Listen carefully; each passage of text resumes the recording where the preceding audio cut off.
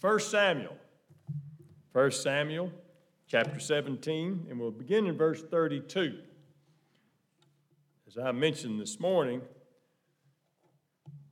this event with David and Goliath actually ties in with Thanksgiving. Actually ties in a particular detail of this morning's passage of Scripture. We'll see how all that ties in. Talk about Thanksgiving. Talk about the giving of thanks, and of course, naturally you would think, well, it's important to give thanks because it makes God happy. That is true. But there's an irreplaceable worth for a thankful heart in our own life.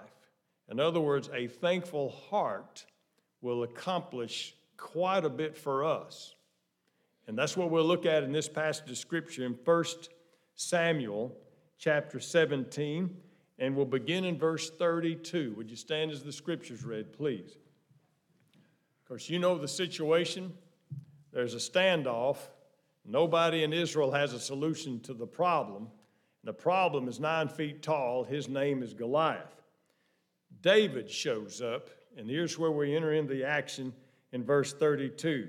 Then David said to Saul, "Let no man's heart fail because of him. Your servant will go and fight with this Philistine." And Saul said to David, "You're not able to go against this Philistine to fight with him. You are a youth, and he's a man of war from his youth."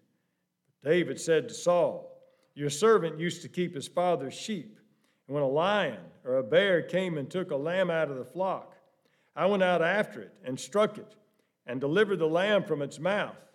And when it rose against me, I caught it by its beard and struck and killed it. Your servant has killed both lion and bear, and this uncircumcised Philistine will be like one of them, seeing he has defied the armies of the living God." Moreover, David said, "The Lord who delivered me from the paw of the lion and the paw of the bear, he will deliver me from the hand of this Philistine." Saul said to David, "Go, and the Lord be with you." So Saul clothed David with his armor, and he put a bronze helmet on his head. Also he clothed him with a coat of mail. David fastened his sword to his armor and tried to walk, for he had not tested them. David said to Saul, "I cannot walk with these, for I have not tested them." So David took them off. Then he took a staff in his hand, and he chose for himself 5 smooth stones from the brook, and put them in a shepherd's bag, and in a pouch which he had. And his sling was in his hand, and he drew near to the Philistine. So the Philistine came and began drawing near to David. The man who bore the shield went before him. And when the Philistine looked about and saw David, he disdained him, for he was only a youth, ruddy and good-looking. So the Philistine said to David, "Am I a dog that you had come to me with sticks?" The Philistine cursed David by his gods. And the Philistine said to David, "Come to me, and I will give your flesh to the birds of the air and the beasts of the field." Then David said to the Philistine, "You come to me with a sword and a spear and a javelin, but I come to you in the name of the Lord of hosts, the God of the armies of Israel, whom you have defied. This day the Lord will deliver you into my hand, and I will strike you and take your head from you. And this day I will give the carcasses of the camp of the Philistines to the birds of the air, the wild beasts of the earth, that all the earth may know there is a God in Israel. And all this assembly shall know that the Lord does not save with sword and spear, for the battle is the Lord's. He will give you into our hands." Let's pray together. Father, we thank you for history. We thank you for the reason that you have provided this for us. And we ask, Father, we would benefit from your word, your history, as we look at what you've done. And Father, we ask that we would look at these things with truly thankful hearts, and thankful hearts would have their work in our lives. In Jesus' name we pray, amen. You may be seated. 3 things about a thankful heart. It's going to be a very simple outline: past, present, and future. First of all, a thankful heart accurately remembers the working of God in the past. In verse 37, David chose his words carefully. He talks about the success that he had against a lion and a bear. the wording of this does not indicate that it was just one lion and one bear. It indicates that he at different times had encountered lions and bears, and this was something that was a part of his past. It could have been just one lion and one bear, two different occasions. They weren't at the same time, but the way it's worded, he said, I've encountered both lion and bear, which indicates this may be a regular thing. But verse 37 says, David said, the Lord who delivered me from the paw of the lion, the paw of the bear, will deliver me from the hand of this Philistine. He recounted what had happened and how he had been successful against a lion and a bear. And he said, I'm pretty good at this stuff, and that's why I'm your guy today. I know how to handle these animals. That's not what he said. He said, the Lord delivered me from the lion and bear. He didn't take credit for it. He didn't take credit for being handy with a sling or handy with a sword or handy with whatever moves he put on. He said he took the lion by the beard. I'm not sure what move he put on there.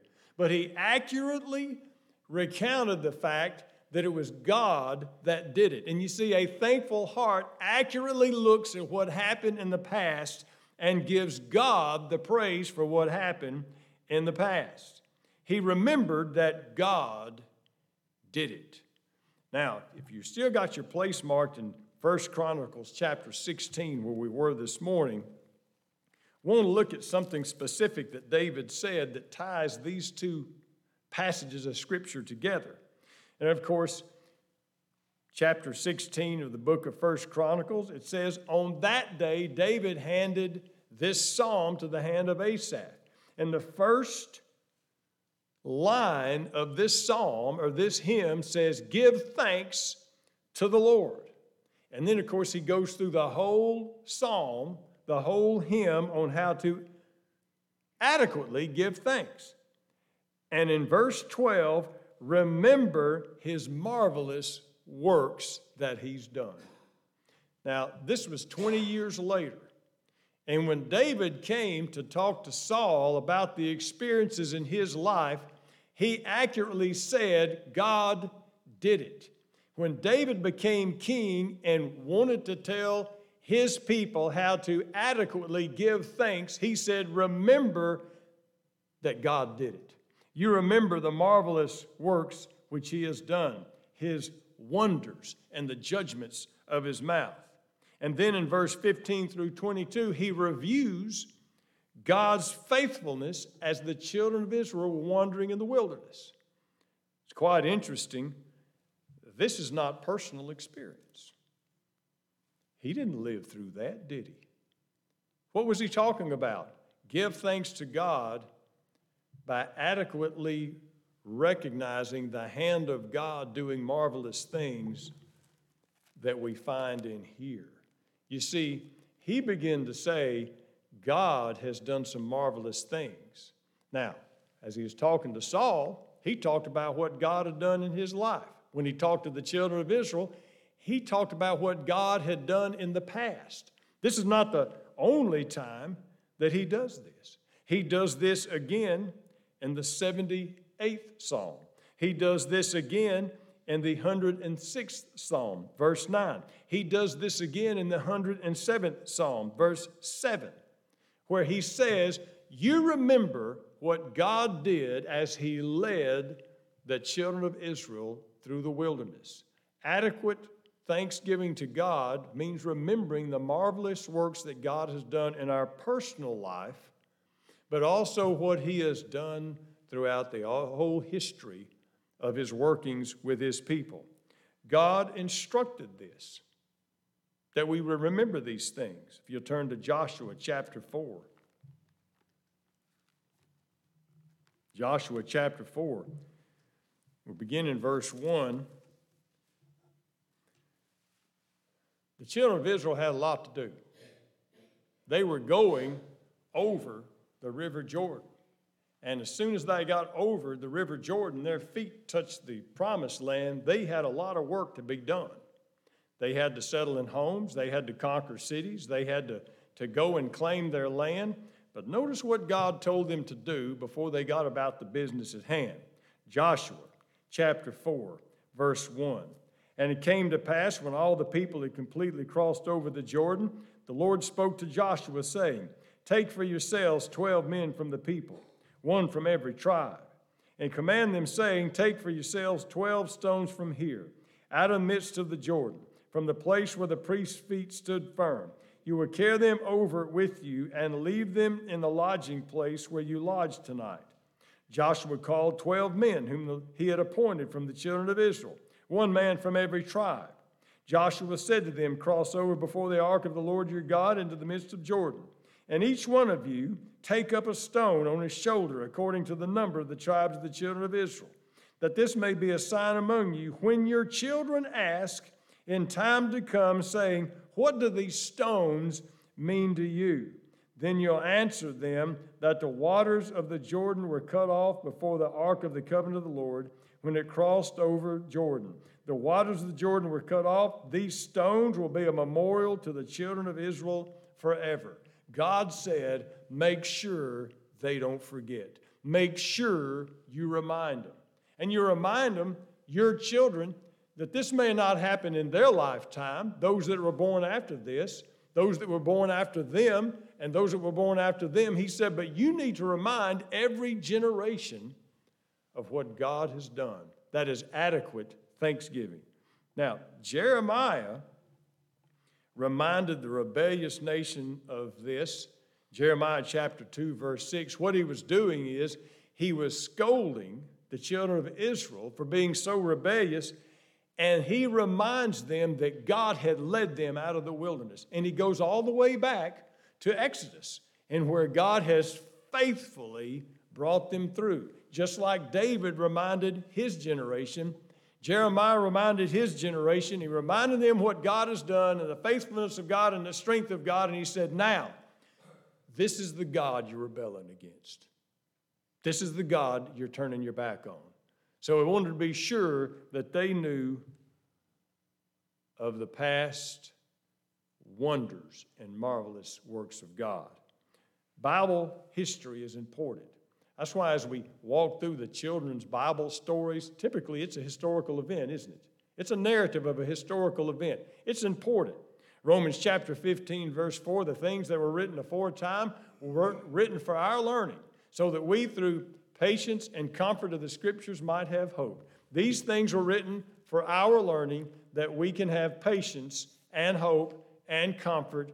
Bible history is important, and being adequately thankful means to be accurately remembering what God has done. So, David did that. He said God did it. Secondly, a thankful heart gives us courage to face the present challenges. Now, David walks up as it was gridlock. They had pretty much been there for 40 days looking at the challenge. Nobody could stand against him. He walks up, and in a matter of just a little while, he says, I'll do this. I can take this guy. Now, where did he get this kind of courage?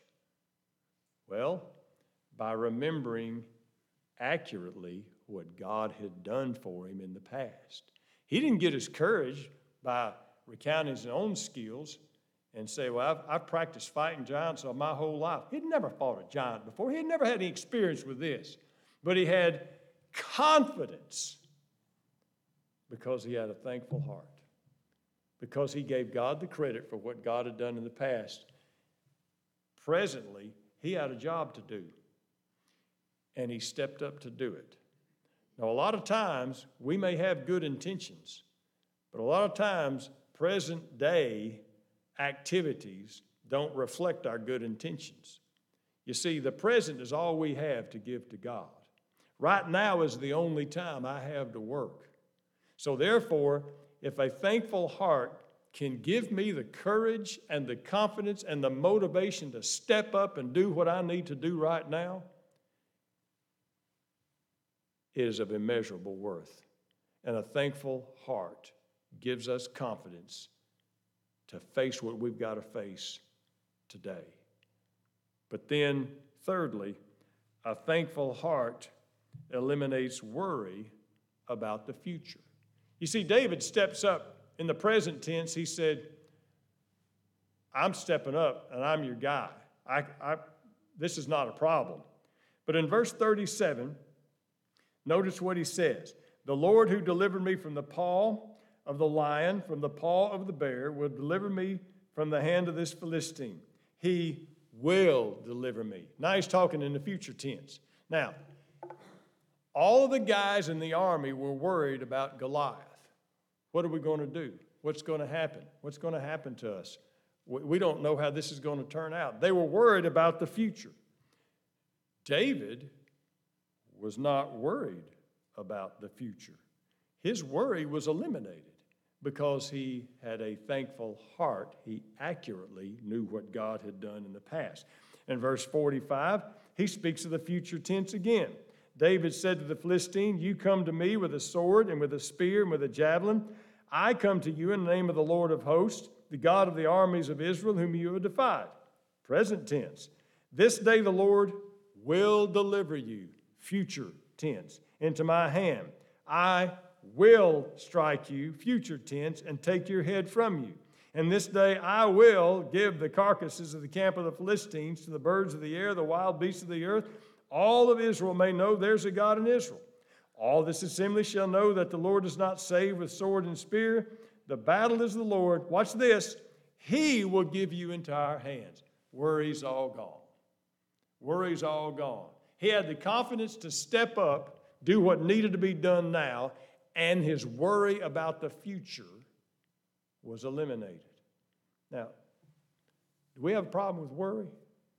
Do we have a problem with giants? Do we have a problem with the challenges that seem too big for us? Of course, we all do.